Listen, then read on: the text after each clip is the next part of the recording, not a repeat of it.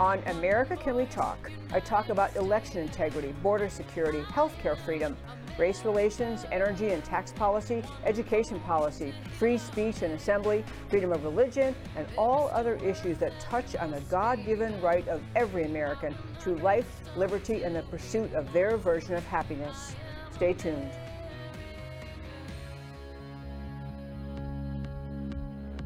You preach your tolerance, but lecture me. Is there no end to your own hypocrisy? Your God is power, you have no shame. Your only interest is political gain. You hide your eyes and refuse to listen. You play your game. Coming up next, America Can We Talk with your host, Debbie Georgianos. I've got a feeling that the tide is... And hello and welcome to America Can We Talk. I'm Debbie Georgianos. Today in our show, we're going to talk about why the RNC is broke. Number two, we have a guest joining us in studio, Mitch going to join me to talk about his race for Texas State House. He's a candidate for House District 65. Also played a prominent role in the impeachment proceedings with respect to Attorney General Ken Paxton. We talk about Biden's gaslighting turkey lies. I made up that phrase. That's kind of funny, gaslighting turkey lies. And finally, ongoing COVID tyranny and the latest from Dr. Naomi Wolf. And I'm going to tell you at the end why these stories matter to you. As my mother used to say to us growing up, listen fast because I have a lot to say. I do have a lot jammed in today, but I think it all really matters. I wanted, before I launch into why the RNC is broke, I want to thank Brighteon TV. I'm going to spell that for you. I urge you to check it out. Brighteon TV is BRIGHTEON.TV. They are a wonderful organization that gives shows like mine, conservative shows that are not on a popular large network, a chance to get out there in the world. They have fabulous hosts, Ann Vandersteel, many other wonderful talk show hosts do their shows there. I urge you to check them out. They also have a great store there you can check out and buy some of their gear, Brighteon.TV gear. So thank you to them for carrying this show, and do check them out. Okay, there was a story about the RNC. They're not really broke. That was an exaggeration to make a point. But the RNC, Republican National Committee, turns out, the news came out, has much less money, fewer dollars in their bank account than even the Democrat National Committee has right now. And on top of that, they are at the lowest bank balance since 2015. They're at 9.1 million. And this is obviously heading into the election season. They don't have a lot of dollars sitting around in the RNC. I'm going to tell you why in a moment. But first I want to ask you, how many days do you think it is before the first actual caucus, or before the Iowa caucus, before the first primary? Here we are, we're past Thanksgiving, we're getting into the Christmas season, 48 days. And that is relevant to what I'm going to say about why the RNC is broke. 48 days from now, we'll have the first of the primaries to determine the presidential nominee who will represent the Republicans in our presidential race this fall. The RNC is not just losing money, but the fact is people aren't donating to the RNC. It has been chaired by Ronna McDaniel for since 2016, I think, and maybe even before that. In any case, their coffers are down, their money's down, and there's a lot of talk about why. Why would the Republican Party not be receiving donations, especially at the time when many people are so concerned about the direction of our country under he who occupies the White House, Joe Biden? Because this is a time you'd think many people deeply concerned, but thinking, you know, I'm concerned about America, let me send money to the RNC. I'll tell you what I think it is. The RNC does not listen to their own voters. They don't listen, they don't respond to their own voters. They also don't deal with the reality of where we are in America in 2023, almost 2024.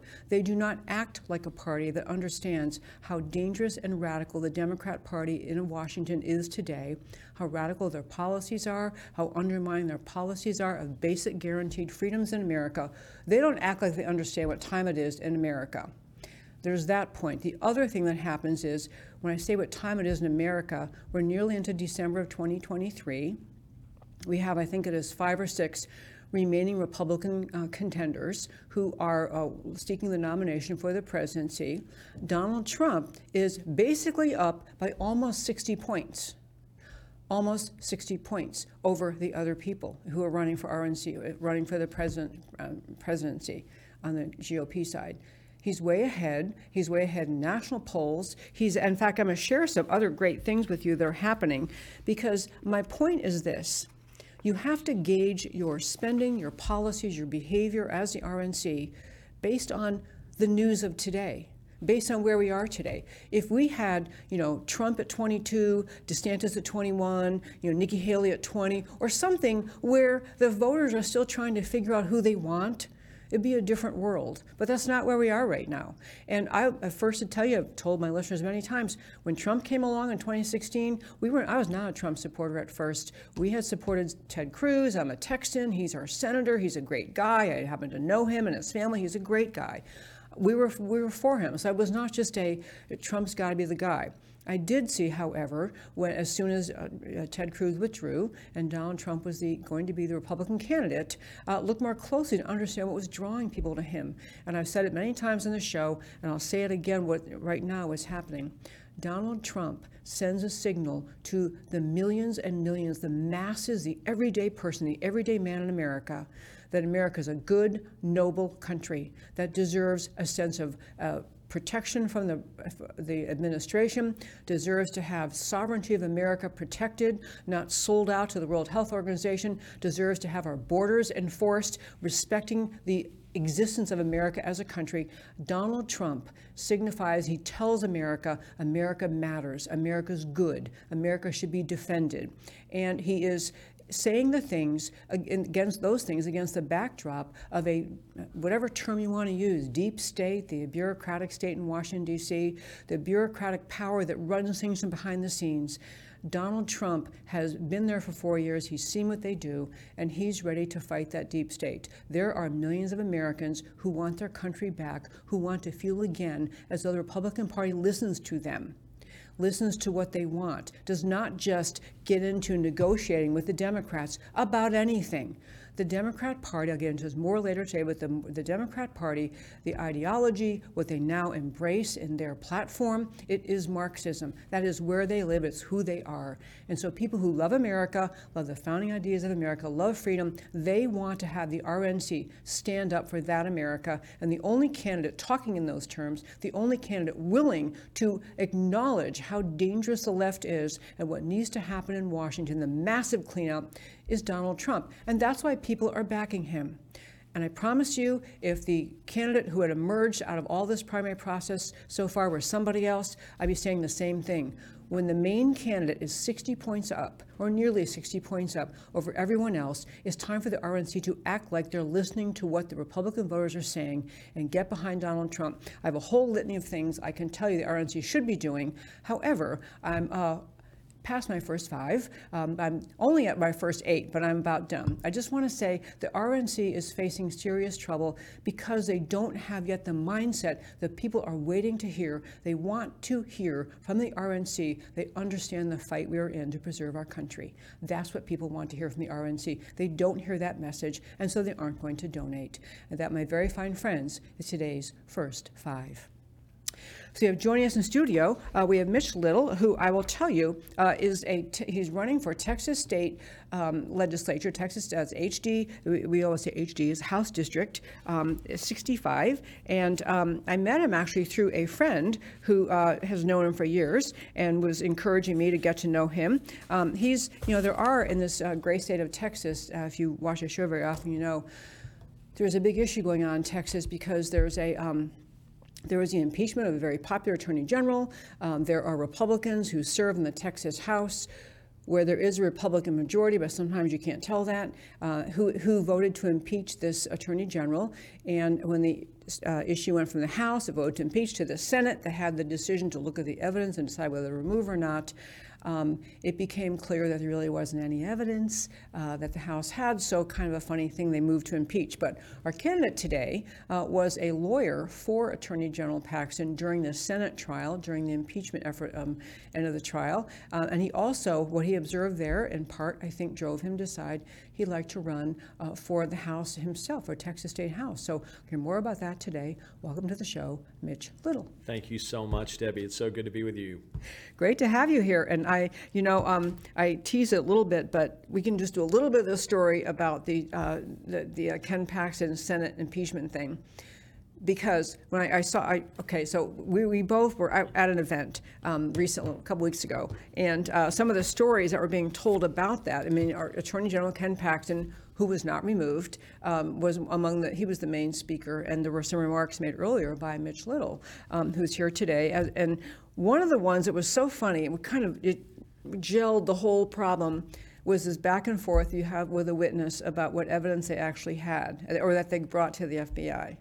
Yeah, certainly. So that was kind of the key initial moment in the trial for me. It was the first cross-examination of one of the quote-unquote whistleblowers who was brought forth by the Texas House Board of Managers in the impeachment trial. And I think it's safe to say he crumbled. They went to the FBI to make a complaint about the Attorney General without any type of documentary evidence, any type of physical evidence, or really any information that the FBI could use. I think it's disturbing that Republicans are supposed to be the party of justice, fair play, due process. Law and order, and yep. It was law and order. And it was eschewed very quickly in favor of trying to move forward with what was really a witch hunt against Ken Paxton.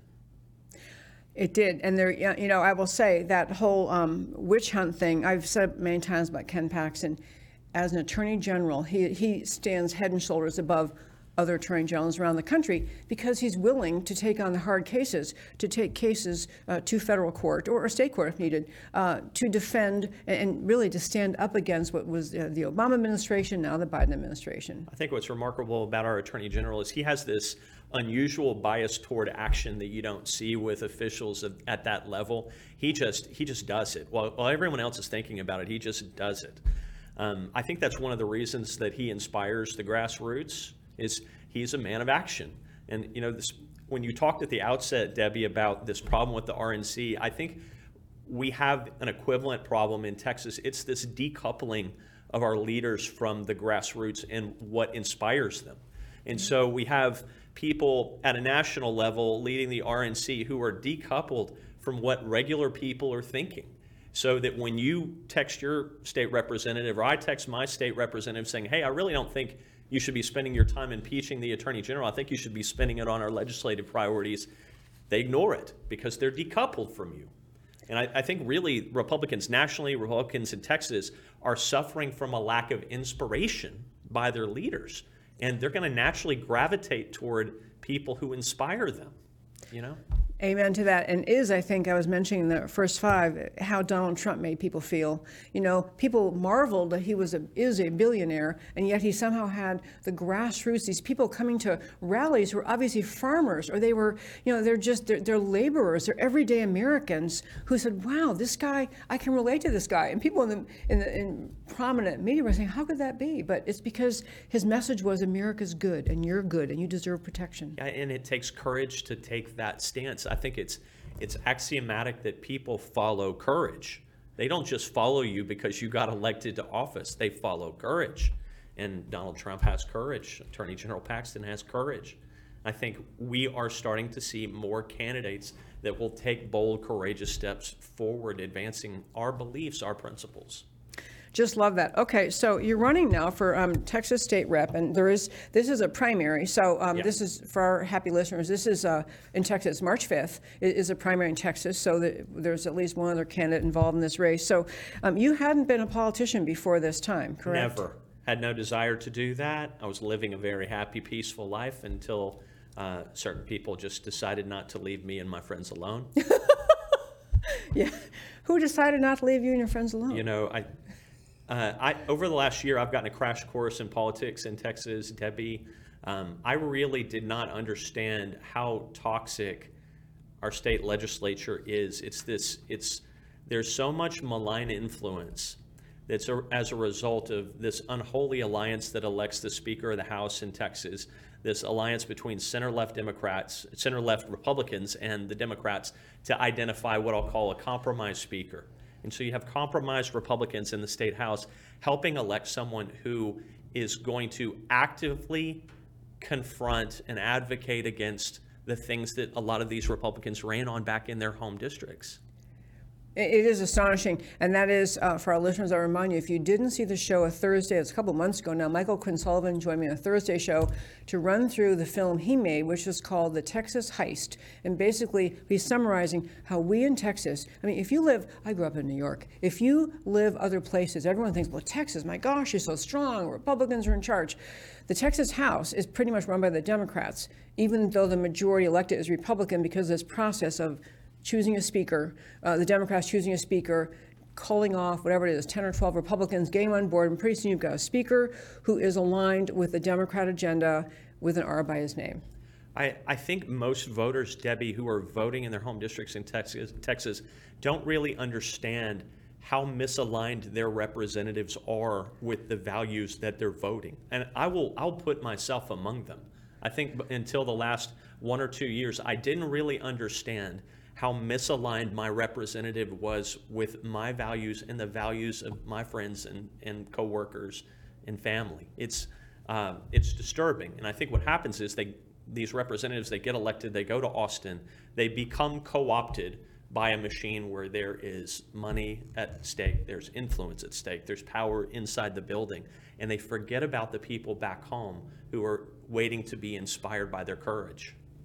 Exactly right. You say they forget about the people at home. They remember enough to go back home on breaks and continue the same rhetoric they ran on. I mean, they go to Austin, they do whatever they need to do inside the walls of Austin, but they understand when they go home to campaign, I better stay. Yeah, me, low taxes. I mean, don't you think that's right? You're 100% right about that, Debbie. I call it the claw game. It's like the old claw game. You used to go to the arcade or whatever, and you move the little joystick over the stuffed animal trying to get it out with the claw. Well, the claw runs on a software program that tells it when to grab hard and when not to. And so when you move that little claw around, your representative's going, oh, border security, we didn't get it that time, maybe next time. Oh, election integrity, we were so close that time, maybe next session. It's disturbing. And the problem is that these representatives, they're taking money from the same groups that are killing the bills that the voters sent them down there to carry. That is so well said. Exactly right. And speaking of money, which doesn't have to be a big topic today, but part of what happens with this process of the speaker being selected by the Democrats is they have a big pile of money. And I asked recently several guests on the show, where's the money coming from? Is that just from the state party? But it's not. It's a lot of lobbyists. It's a lot of organizations that can. So the speaker got a bunch of money, and so he's going to encourage and support Republicans who are going to go along with whatever he wants. So he doles out money to people who will go along with the way he wants to do things, which isn't the same as what the Republican voters wanted. It's really buying influence. There's a political industrial complex in Texas where the speaker is able to consolidate his power by giving money to either incumbents or people who are running for office in order to co-opt them. We have representatives in the state who have taken literally hundreds of thousands of dollars from the Speaker of the House. And I think it's important for your listeners, your viewers, to understand this is really a novelty in Texas politics. This is a recent development. It really didn't exist before this speaker. And the fact that it exists now should disturb everyone who's going to the polls. That we have a person who lives in Beaumont who's controlling policy in Louisville, in Dallas, in Plano, in McKinney. All over. Yeah, all over.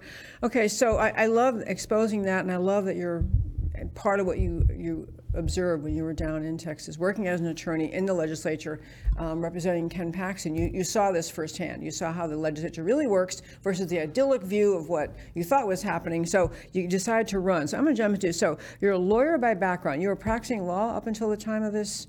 You still are practicing law, I'm still practicing law. I practiced law 15 minutes before I got here, Debbie. Oh, okay. Well, good for you. Okay. So what are the things? So, I mean, and that is actually another thing unique. You're right about you being unique in Texas. I couldn't believe when I got here in Texas, because we lived in California many years, in New York where I grew up, the legislature is 6 months every other year. Yeah. And so the intention is, of course, to just prevent them from passing mountains of laws. I mean, you restrict the time, you get focused on the big issues. It's an attempt to limit government, I think, is the reason. I think that's the purpose. I think that's the design, that you have a session every 2 years and the reps being elected every 2 years. So you have a session, there's accountability at the polling place. And then if you don't like that person, you've got somebody else. The problem is the introduction of vast sums of money into Texas politics insulates those Republican incumbents who are voting with a Democrat speaker from accountability. Because if you're trying to run against an incumbent, like I am as an example, I'm running against someone who is financed by the same lobby that is trying to stabilize Texas away from conservative policies. It's a really disturbing development. It's why we need reformers in the Texas House. We don't just need politicians. We don't just need regular people. We need people whose hearts are set on reform, who have the courage to do something about it. Okay, so what are the big reforms needed? I mean, a few anyway. We have got to stop putting Democrats in charge of committees in the Texas House. And that starts with not electing a speaker who is chosen by Democrats and center-left Republicans. Republicans who are sent down to Austin to represent their voters should be caucusing together, identifying a Republican speaker who is going to advance Republican policies, and not install Democrat committee chairs where important policies or important bills are going to die in committee as a result of that. And on top of that, really allows not just the speaker, but other Republicans who run on some issue, they say they believe in it, but if that bill that would get that policy in place is targeted some committee chaired by a Democrat, it gives all the Republicans cover. Well, I would have backed it, but the guy wouldn't let it out of committee. What was I supposed to do? Almost got it. Maybe next time. It is the most amazing thing. So I found that shocking, number one, there'd be Democrat chairs, and that there wasn't more, I don't know what the word is, rebellion or something by the caucus, but there really was. It just takes a few people, and then they decide, okay, you got these 10 or 12, they vote with the Democrats, and almost everyone else goes along then, because you don't want to have voted publicly against the speaker. I think that's the problem, a lack of boldness and courage to vote against a speaker that is going to espouse ideals that are different from the ones of the voters who sent you. And we need people who are going to take those active steps. We have those people in the legislature. If we had more of them, if we had more people of conviction, more people of courage, I think we wouldn't be getting the results that we're getting right now. Absolutely. So there is the Democrat chair issue, which should be resolved. I also only learned recently that the person who's been appointed, I believe by the current House Speaker, who's been appointed parliamentarian, is a Obama era or Obama official. I mean, is a person who's actually affiliated with the Obama administration, isn't it? Yes, Hugh Brady, who's the parliamentarian. I mean, he's a former Obama White House lawyer.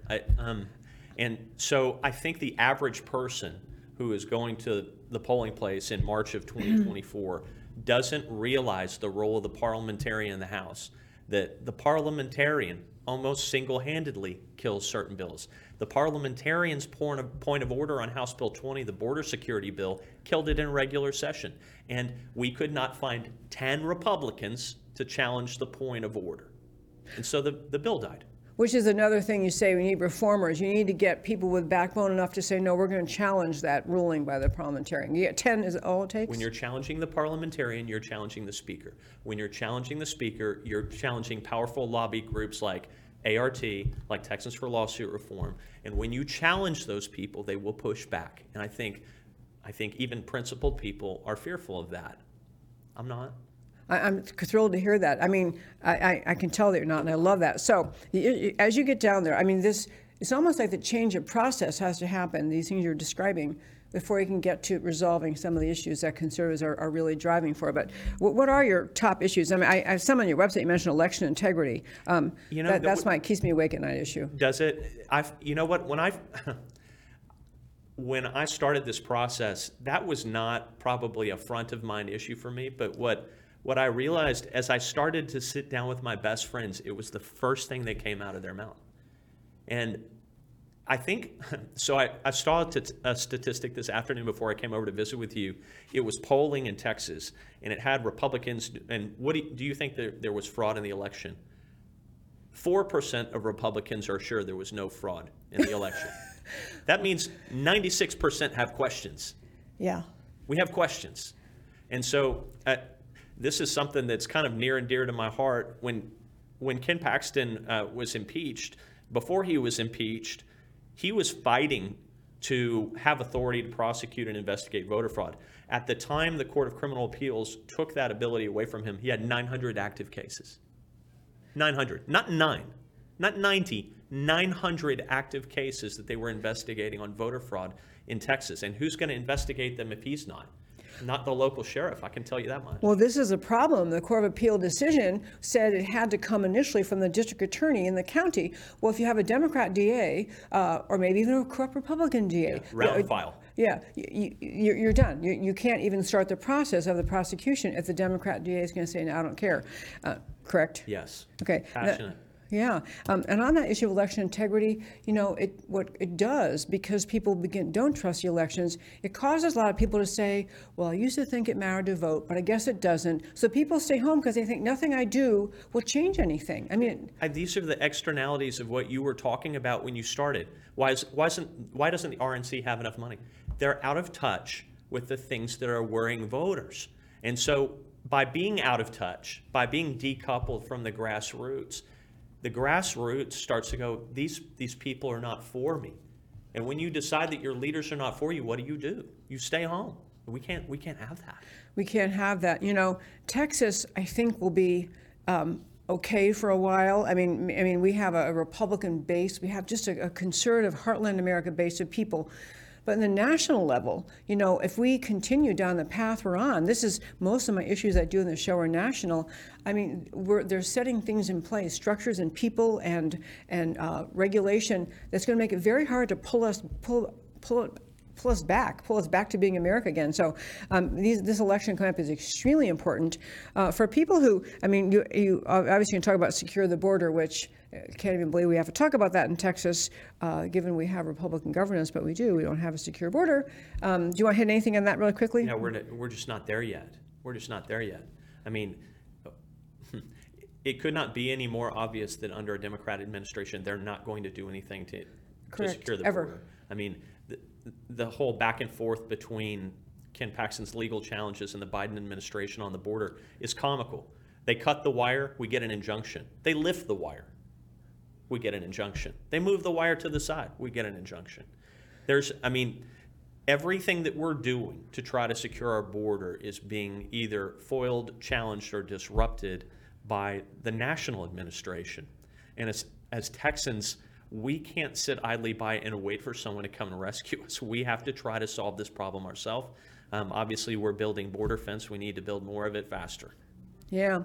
On the subject of the Biden administration interfering with border security efforts, there was an EPA attempted to get in the middle, I think it was EPA, that had some endangered left-handed fish, whatever stupid thing it was, some creature in the river, which said this is why all of this has to come out of the river, all of the obstacles, flotilla, whatever. The floating thing that had net beneath. It was brilliant. It was a brilliant construction, but I don't know, it wasn't really left-handed fish, but some fish was in danger, and so the EPA is saying, well, sorry, you can't have that. You got to take it all out. I mean, they are determined to make sure we don't have an enforceable border. They have tools at their disposal. We have tools at our disposal. We need to be using ours. Absolutely true. Okay, so for our listeners, I mentioned we had your website up. It's mitchlittlefortexas.com. I'm sure you could use some volunteers and some help. So tell people how they can help you. Absolutely. So we're in the process of not only raising money, raising support, trying to generate energy and momentum around our campaign. We've been amazed by the response at people who are going to join us for our kickoff on December 18th. Please go to the website, enter in your personal information. We will help you find a way to help. And any donations, of course, from wherever are welcome as we continue to raise money. It's going to cost money to fight this fight and to run this campaign, and we're going to raise it. Yeah, absolutely, especially since you're not going to be raising money from the speaker. He's not going to be sending you money because you're not going to play his game. That's a disadvantage that I welcome. Yeah. So, first I want to commend you for running, because I think a lot of people at this point, you're either, because people are concerned about Texas and America, you're either diving in and really doing something more, or there are people I hear after speeches say, America's over, I give up. I just want to live out my years on my ranch and play with my horses or something. I mean, the time to fight is right now, and I love that. I want to commend you and thank you for stepping up. Yes, and thank you for all that you do. I'll just say to everybody that listens to your show or watches you online, it's very tempting to live out your life in peace.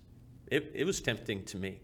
But at some point in time, the force of our convictions has to tell us we can't sit idly by and do nothing. I can do something. Everyone can do something. Not everyone's going to run for office, but everyone can do something. And we need to get out there and do it. And we need to do it quickly.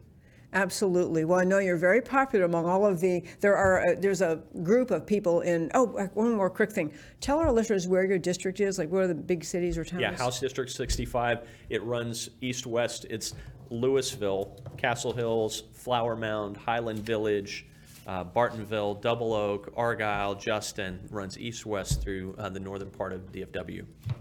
Okay, so that's large geographically, am I right? It is. It's pretty large, yeah. Okay, well, I commend you for running, and I urge our listeners to go to your website. I assume you can endorse there. Can't you do that? Boy, I hope so. Okay, and again, just put it away, MitchLittleforTexas.com. MitchLittleforTexas.com. That's pretty easy to remember. Yes, ma'am. Okay, MitchLittleforTexas.com. Go there, endorse, read his positions, and thank you very much for coming and joining me today. Thank you so much. It's a great joy. Thank you, Debbie. Great joy. Thanks. I love having you. Thank you so much. Okay, so I have two other topics I want to hit today. One, I use this expression, Biden's gaslighting turkey lies. I know it's a little bit of a mouthful, but if you did not see this, he who occupies the White House, Joe Biden, gave a little bit of gave some remarks. I have them shortened to some I want to show you. But these are remarks he made about Thanksgiving and the cost of Thanksgiving dinner. Let's quick play that clip, and then we'll talk about it. In fact, as a share of earnings this Thanksgiving, dinner was the 4th cheapest ever on record. I want you all to know that. I look at all the press, look at that. The press is particularly excited about that, I can see. And I'm not entirely blaming Biden because I really, and I don't mean to sound unkind, I have watched very senior relatives in my family go through dementia. I understand it's challenging. It's horrible. But he's the leader of the free world. And so I'm not really blaming Biden for what he just said or what he's been told to say, because I don't think he's in charge of our country. I think there are people behind the scenes pulling the strings, mostly in particular, former President Obama, George Soros, I could name a few other ones. But the point is, Biden's just saying what he's been told to say. But what he said is such an aggressive, outrageous lie that I wanted to spend a minute talking about it. You know, his comment was, well, because this is the 4th least expensive Thanksgiving season. He's talking about food and travel and all things Thanksgiving, based on current wages or where we are in wages. So I just want to mention first factually where we are in wages, because he's implying, well, wages are up, all up a lot. So, maybe food costs more, but so what? Because wages are up. It has no connection to reality. Here are the facts. Since he took office, inflation went to the highest level in over 40 years. Despite slowing the rise recently, consumer prices are up nearly 17% overall. Gasoline is up 50.3%. At the same time, average weekly earnings have not kept pace with prices. After adjusting for inflation, real weekly earnings dropped 3.9%. So people are taking home less money and things cost more, but somehow we just had the 4th most inexpensive Thanksgiving season. There's a slide that I sent to Mr. Emilio, my wonderful producer. It's just going to show you the cost of, it's a green and blue lines, the cost of the prices of things. Let's put that up. Do we have that? I assume we have that. No, we don't have that. Oh, yes, we do. Okay, so let me quick tell you about this. So just so you don't think I'm making up stuff, this slide you're looking at is taken from data, the U.S. Bureau of Labor Statistics, Employment Hours and Earnings from the Current Employment Statistics Survey, National, as well as the U.S. Bureau of Labor Statistics Consumer Price Index, as well as their PPI commodity data and Consumer Price Index news release. So this is public data from Biden's own administration. The top is showing food costs. The green you're seeing at the top, that's how much of an increase in food cost since the January 2020 inauguration of he who occupies the White House, Biden.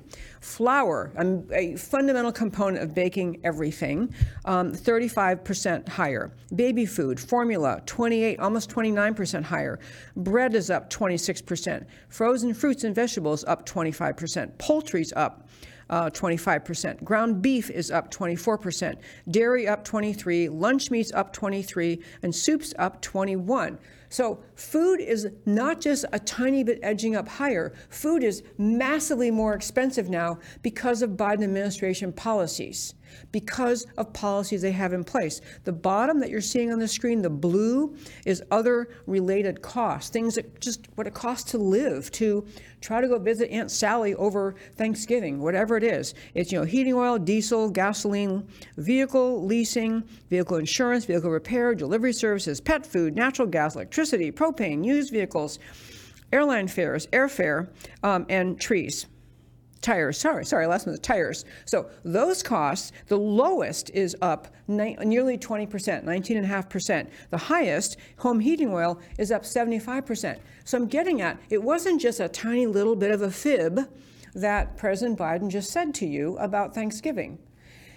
It is not only, it's a massive lie. It is not, and I know people can listen and say, oh, come on, this is news to you, politicians lie. Yeah, okay, politicians lie. They do. Many don't, but many do. So this guy, he's not just, though, the point of this story is not just to say that he lied.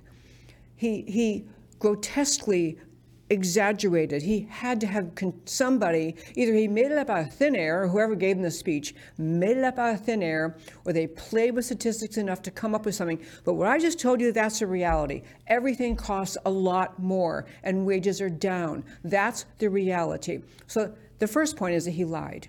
But the second point is getting at why. Why, not why prices are up and wages are down, but why would he lie in that direct and overt way? And that's why I use the term gaslighting. Everyone knows that term, and most of you do. It came from a movie where a guy was trying to convince his wife that she was crazy, and he did these things. He would turn gas lights on and off in the alley or whatever it was behind their house. It was part of that's where the expression came from this movie. Gaslighting was this expression. I don't remember the name of the movie. Whatever it was, I think it was an Alfred Hitchcock thing, but it had gaslighting became the term when you deliberately look at people and mislead them and lie to them, contort their expectations, contort their understanding of truth. What Biden is doing is looking you right in the camera, right in your face, and telling you everything's fine. Prices aren't up. So you start to think, well, maybe I'm wrong. Maybe, and because I'm not a good enough worker, I don't have enough high income, I don't have enough wages, so, maybe it's really not, things aren't really as bad. Maybe it's just me. But it's even worse than that. What this Marxist takedown of America is doing, which is what we are watching before our very eyes, what this Marxist takedown of America is doing is attempting to contort the American people's expectations about everything. The expectations about whether or not it should seem too expensive to travel on Thanksgiving, to go visit, your Aunt Sally or your grandmother or wherever you're going to go. There is an ongoing attempt by this Marxist cabal that is worldwide, that is tied to the World Economic Forum and the globalists, a focus on the idea that you have to adjust down or dumb down people's expectations about what life should be and what you should expect to have in life, what you should expect to be able to do in life, where you should expect to get to live. And so this gaslighting is to adjust your expectations, to dumb you down, to make you feel like, well, this is the norm. I guess this is the new norm. We're all supposed to be kind of, a little bit, don't have quite everything we need, but this is okay. And the other thing that the Biden economic thing is doing is it's causing people to think somehow it's their fault and what they're doing wrong, or that worse, this is just the mutual sacrifice we all must make. Like the parents used to say, eat your peas because your kid's starving in India, and you'd say, please send it to them. Well, this is this idea in America that we have too much abundance, too much supply, too much optimism, too much opportunity, too much, wholesome, healthy life, that we should somehow be suffering because we deserve to suffer, because success and optimism and freedom are bad things. This is part of this whole Marxist mindset, is to keep convincing you that your expectation of a normal Thanksgiving, where, prices went up a tiny bit from last year, but everything's fine. Your expectation of a normal Thanksgiving, the capacity to buy and produce normal food, serve it on the table, to travel if you want to travel, that this is because you're not noble enough that you expect these things, that you must be adjusted in your thinking, so that you shouldn't be expecting these kind of things, and you should be, the new modern progressive way to think is that we all should, cut back, not have as much, and not have the abundant life that America's capable of producing. This is and why I'm saying all this is, Biden isn't just lying to you like many politicians will when they try to talk to you about, the cost of anything, or they try to tell you why, the policies didn't turn out the way we thought. Biden is lying to you with a very malicious intent to have the people of America dumbed down in terms of what they expect, and feeling unsure of themselves, and worse, feeling noble because, oh yes, I'm willing to sacrifice. We don't really have to have as much as I thought we did. I don't really have to be comfortable. I'll be okay when they tell me I can't heat my home in the winter or can't cool it in the summer. I'll be okay when they tell me I can't have my car anymore because, we have to all go to, we can't be using diesel fuel. We can't be using fossil fuels. So you're going to have to give up your fossil fuel driven car. You're going to have to live in 15-minute cities. There's a notion the leftists use in trying to sell their evil ideas that you are somehow noble because you will sacrifice and make your life, less abundant, less comfortable. You're willing to live in the 15-minute city, forego family vacations, driving out, driving out to visit the national parks, all those things people loved to do, that, you need to see that as a relic of the past, because we're going to get rid of fossil fuel cars, and pretty soon we're going to all figure out we cannot have electric vehicles. I mean, we can't all have them. A few people can have them, but they are expensive to produce, they're dangerous to produce, they're dangerous to maintain, they're expensive to maintain. I mean, everything about them is a farce. But you're going to be lured along into thinking this is what we have to do. This is the new future. It's a World Economic Forum mentality when they put out that famous statement saying that you'll own nothing. By 2030, now is getting closer. We're almost in 2024. World Economic Forum statement several years ago, I think it was in 2019, was by 2030, you will own nothing and you'll be happy.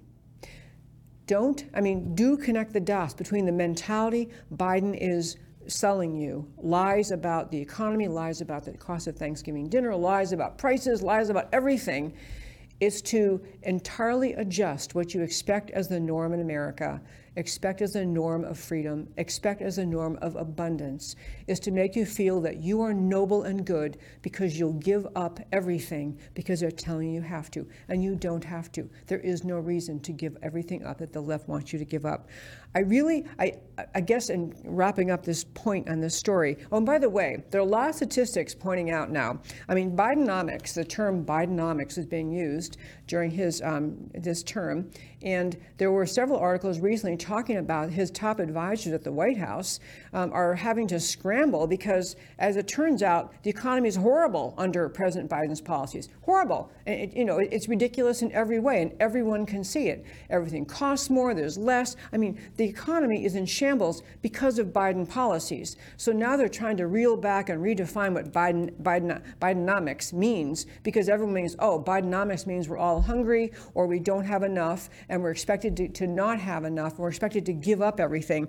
And there are some studies out recently showing that there's actually, within the Bidenomics world, there are people who are now trying to advise the Biden administration, you might want to knock it off with the whole, sorry, you might want to knock it off and trying to focus on Biden economics as the winning campaign theme, because Americans can see they don't like the Biden economy, they don't like the Biden economic policies, they want things to change, and this is taking a toll on the Democrat Party and on their efforts to run elections in this next cycle. People want to hear from Democrat candidates that they reject Bidenomics, they reject Biden. That's what they like to hear if they only could. So that the polling is out there showing it's kind of hurting them. Biden's poll number is worse and worse and worse and worse. His numbers go down and down and down and down, which I will tell you leads me to one more point before I get to the last topic for today, and that is, when you can see how bad the economy is, and you can see that the people in America are livid over the border isn't enforced, and the military has been put into shambles, into a popularity contest over pronouns or something idiotic like that. When you have COVID policy continue to come out tyrannical, ridiculous, people are not happy with the Biden administration. And so as they continue these policies, don't adjust anything. You have to ask yourself why. Because nothing they're doing is popular with the American people. The withdrawal from Afghanistan, foreign policy, giving the World Health Organization actual sovereignty over America's healthcare policy, everything they're doing is unpopular with the American people. But they don't change. They don't change. They don't say, well, now that we see our policies aren't working, now that we see, Afghanistan's in ruins, now that we see the people are polling, Biden's down in horrible low numbers, they don't change. And the reason they don't change is because they're very confident that they can manipulate the election again in 2024. So whether it is Biden or somebody else who might think they're going to run in Biden's place, I don't know, might be California Governor Newsom, might be, Michelle Obama, whoever it is, the left is not worried that their policies are horrible because they believe they can control the elections. They don't think it's going to matter what the people really vote for and really want, because they're going to, after all, be able to control the elections so they can continue inflicting misery on America, because after all, at the end of the day, elections aren't really valid and they know it. Okay. The movie, someone sent me this, thank you very much. Gaslighting, the term, which is a great term, it comes from the movie from 1944 called Gaslight. I'd forgotten it was called that. The movie, the manipulative gaslights are operated from the attic. And so the husband who's trying to convince his wife she's crazy because he wants to lock her up, and I don't know what he wants. He wants her money, I think. I remember the plot line. I think he wants her money. But in any case, they're manipulating the lights, the gas lights, and the wife is thinking, I don't know what's going on here. And he's doing it to her. Finally, she figures it out. Thank goodness. Okay. So last thing I want to say is I have one more topic for today, which I called Ongoing COVID Tyranny and Dr. Naomi Wolf. And, before I hit that, I am going to do one other quick thing, because it was just kind of funny about the idea of gaslighting. I sent Mr. Emilio a clip, which is it's from the Star Wars movie when Obi-Wan Kenobi is trying to control the situation, like mind control. It's these are not the droids you're looking for. I love that scene. So I grabbed that clip. I think do we have it? Yeah, we do. Okay, let's quick play that just for our own entertainment here.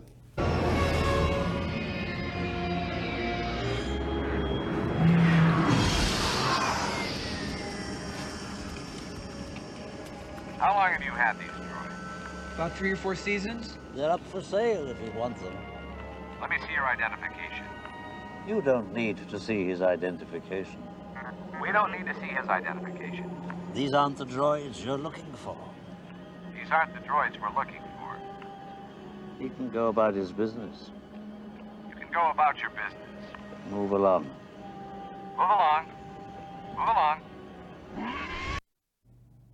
Okay, I love that, and I may play it more often. We're going to save that and play more often, because this is what Biden is saying to you. Just like, these are not the droids you're looking for. I mean, of course, they were the droids they were looking for. And Biden's saying, oh, everything is great. It's like, no, it's not great. You can't dupe us this way. And this gaslighting concept, this looking right in the camera, right at the American people, and lying to them is kind of standard operating procedure for this administration. We'll talk about it more, but what it requires then is for people to pay attention to facts, to truth, to reality. Pay attention. Don't just get duped by every idiotic statement coming out of the Biden administration. Okay, last thing for today. I call this, talking about COVID, ongoing COVID tyranny, and Dr. Naomi Wolf. So in the state of New York, during the COVID pandemic, when they had, really dangerous things put in place in many places around the country, where there was a kind of usurping of executive power and using executive power through executive orders and emergency procedures to put in place things that were very alarming. And so here in Texas, for example, we did have our governor put some things in place that people disagreed with. And I believe in this last legislative session, the legislators changed that. The legislators changed that so that there isn't that extreme power vested in the governor to do things to people without legislative approval, authority, just putting in place emergency powers. Well, in the state of New York, Governor Hochul, who is just a Democrat, very, very leftist Democrat, kind of the tyrannical type, she had some procedures that she wanted in place during the COVID pandemic, and then the pandemic, well, it was over much earlier than they finally admitted it was over, but anyway, it went on, and then the pandemic subsided, the governor still got these authorities, and there was a group, a lawyer took a case for one of the state senators in New York, as well as a group of plaintiffs, basically went to court and said, to state court in New York, said, these aren't right. She doesn't have this authority. And the senator who was who was a plaintiff in this, suing Governor Hochul, said she's usurping, she's taking away the power the legislature is supposed to have by having these policies. And their policies, if you want to talk about draconian, the regulation that Governor Hochul wanted and is now still in place,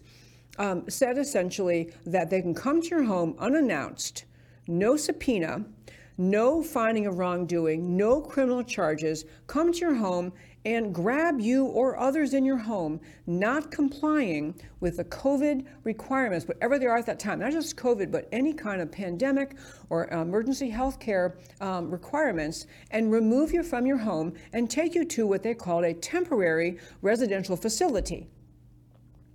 So this lawyer representing a bunch of plaintiffs just saying, Governor Hochul should not be allowed to do this. There should be some process. The legislature should be involved. This is not right. So the lawyer takes a case for the state senator and some other people. They go to the first court, found in their favor throughout the regulations that said that the governor or the government could just come to your home unannounced, no finding by a judge, just no basis other than we think probably you're a problem, and go into people's home and take them out and put them in to what became in New Zealand and Australia, these kind of concentration camps or these re-education camps, whatever you want to call them. People who wouldn't comply with the government mandates related to COVID were taken away and put away.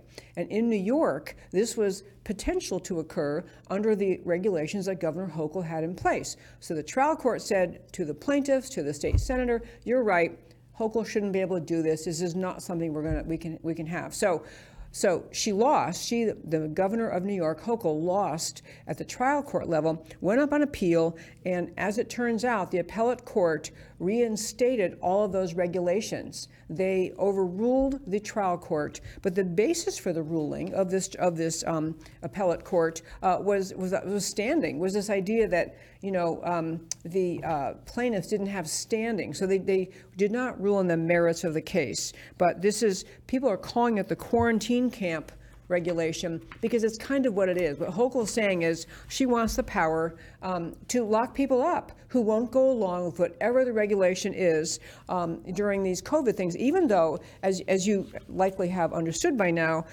much evidence has emerged since the COVID pandemic by actual doctors practicing actual medicine, just saying, almost all the procedures that were put in place in response to COVID were absolutely unnecessary. That masks don't help. Masks do not prevent the spread of viruses. They do not. That's been known since, first year medical school has been known for decades. Masks don't stop the spread. So mandatory masks, social distancing, there's no scientific study saying that is helpful at all. The shutting down of businesses, just everything that occurred was so outrageous and extreme.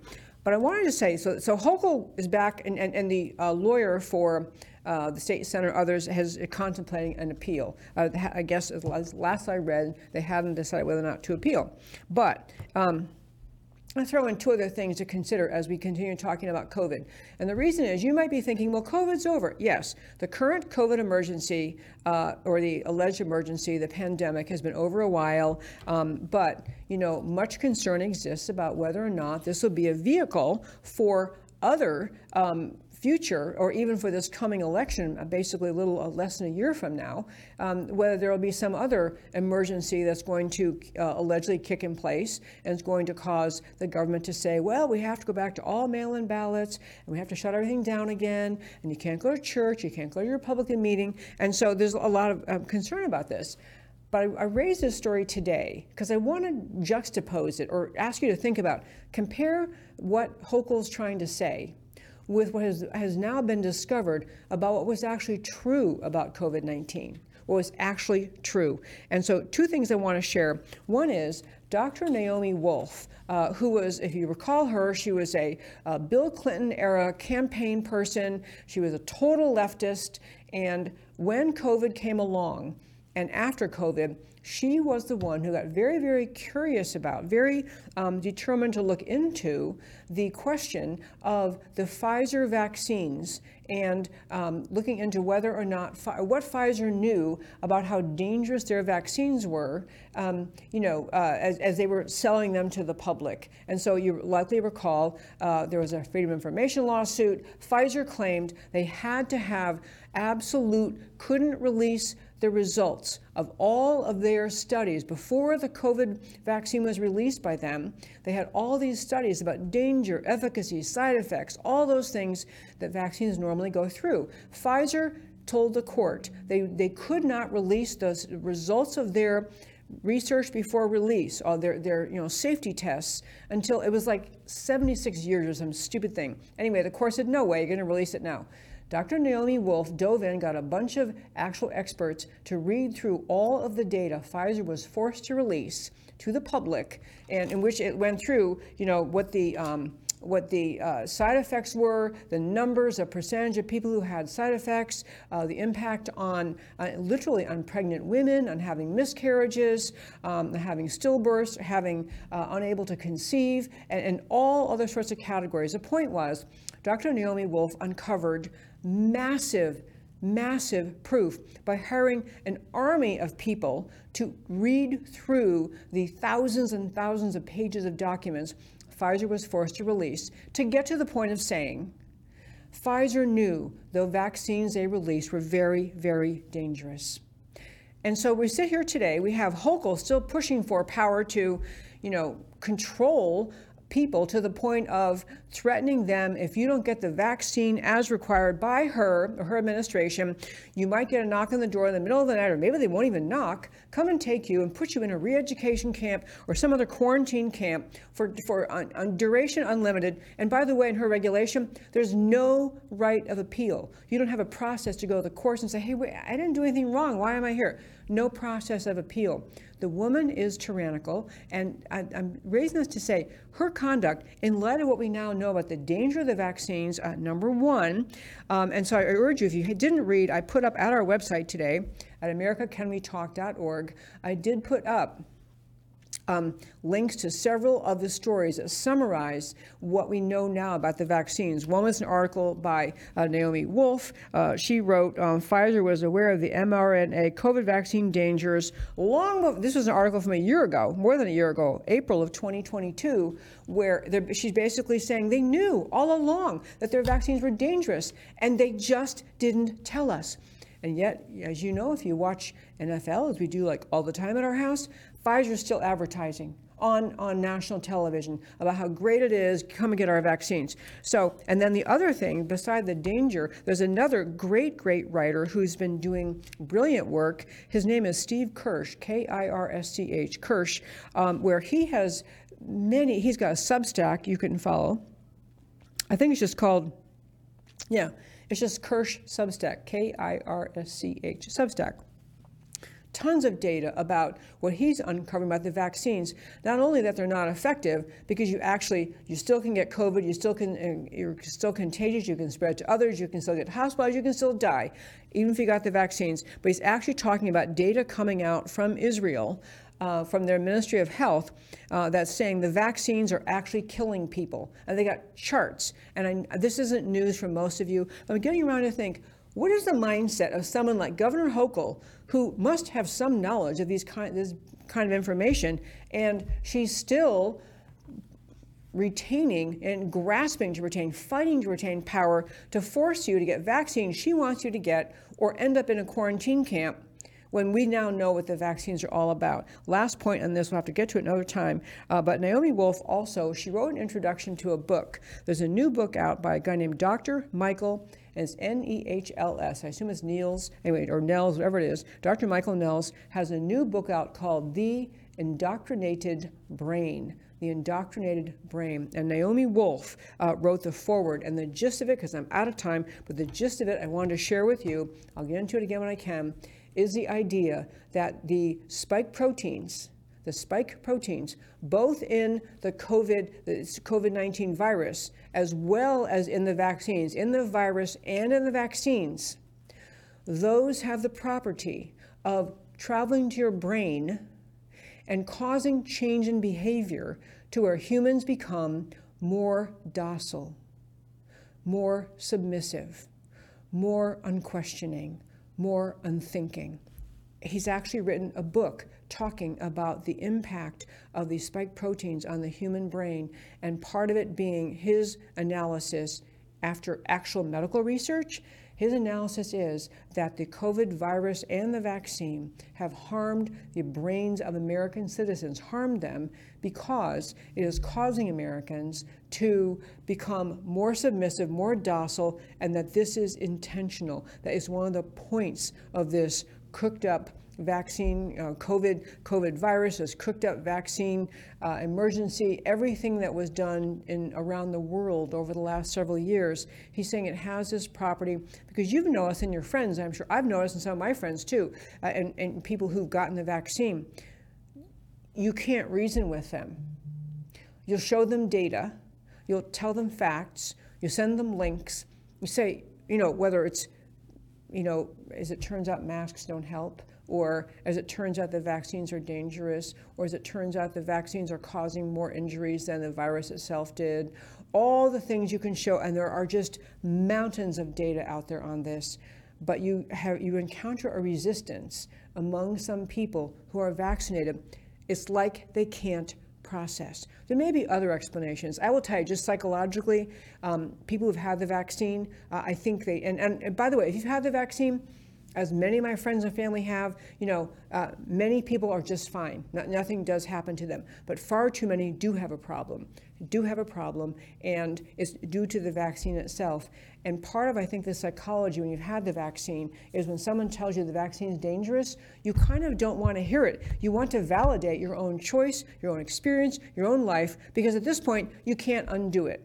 So people just want to go, I don't want to hear it, I don't want to hear it, because after all, they've already made that choice. We'll talk more about this, but I do think in my commentary about America and observing government in our country, the idea that we'd have, Pfizer in Washington, the FDA, the CDC, the NIH still continuing to push vaccines in light of just the massive evidence out there of their, number one, ineffectiveness in terms of preventing transmission, number two, the harm they're imposing on people, and yet they keep going. They keep pushing. NIH and CDC, they keep pushing these, and the FDA, everything's fine. Just don't worry. Keep taking it. Keep running ads. Pfizer keeps running ads.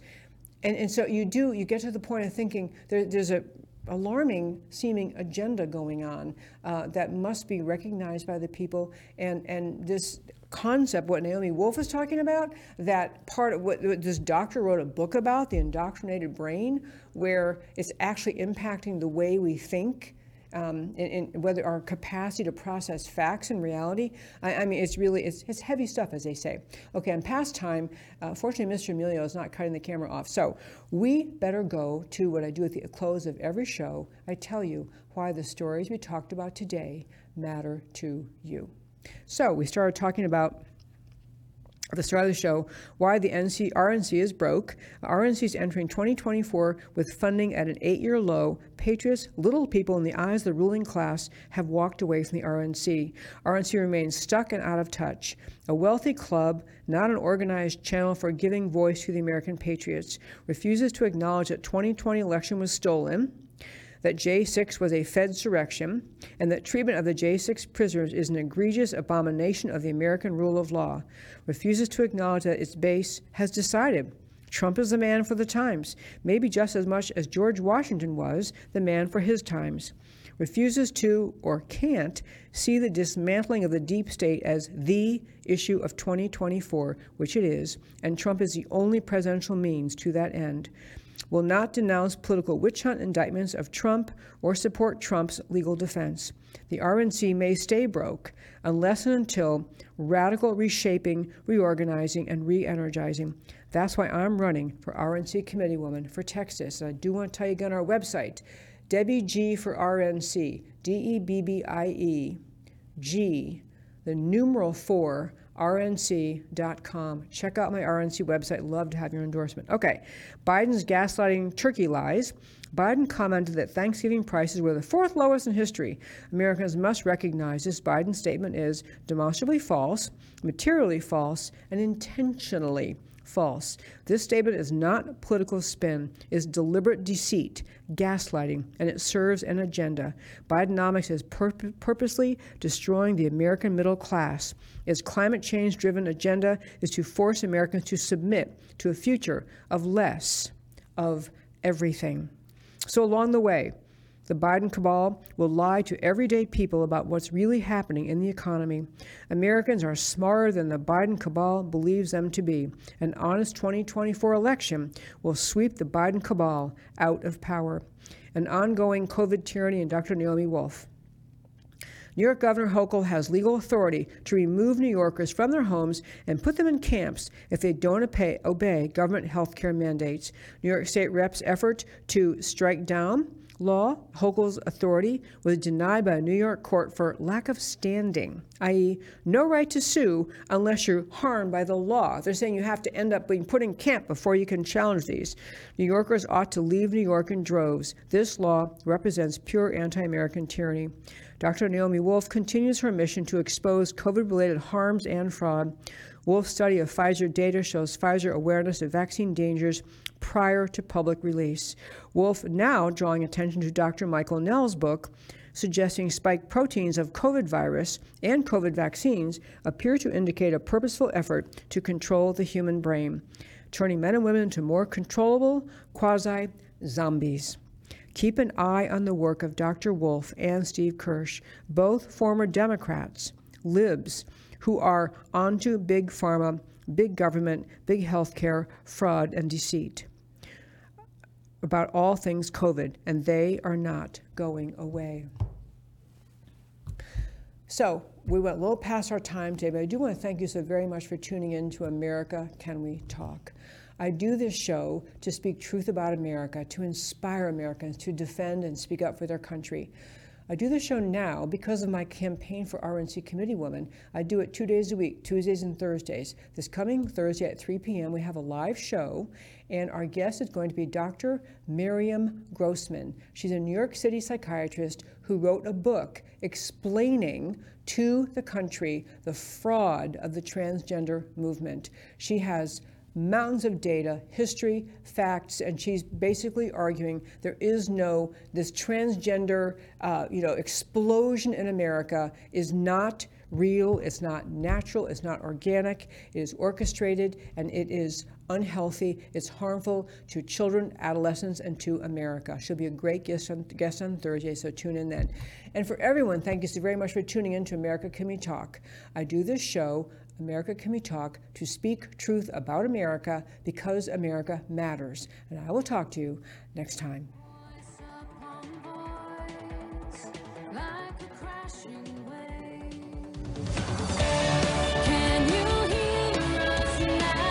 America Can We Talk? Truth about America. Can you hear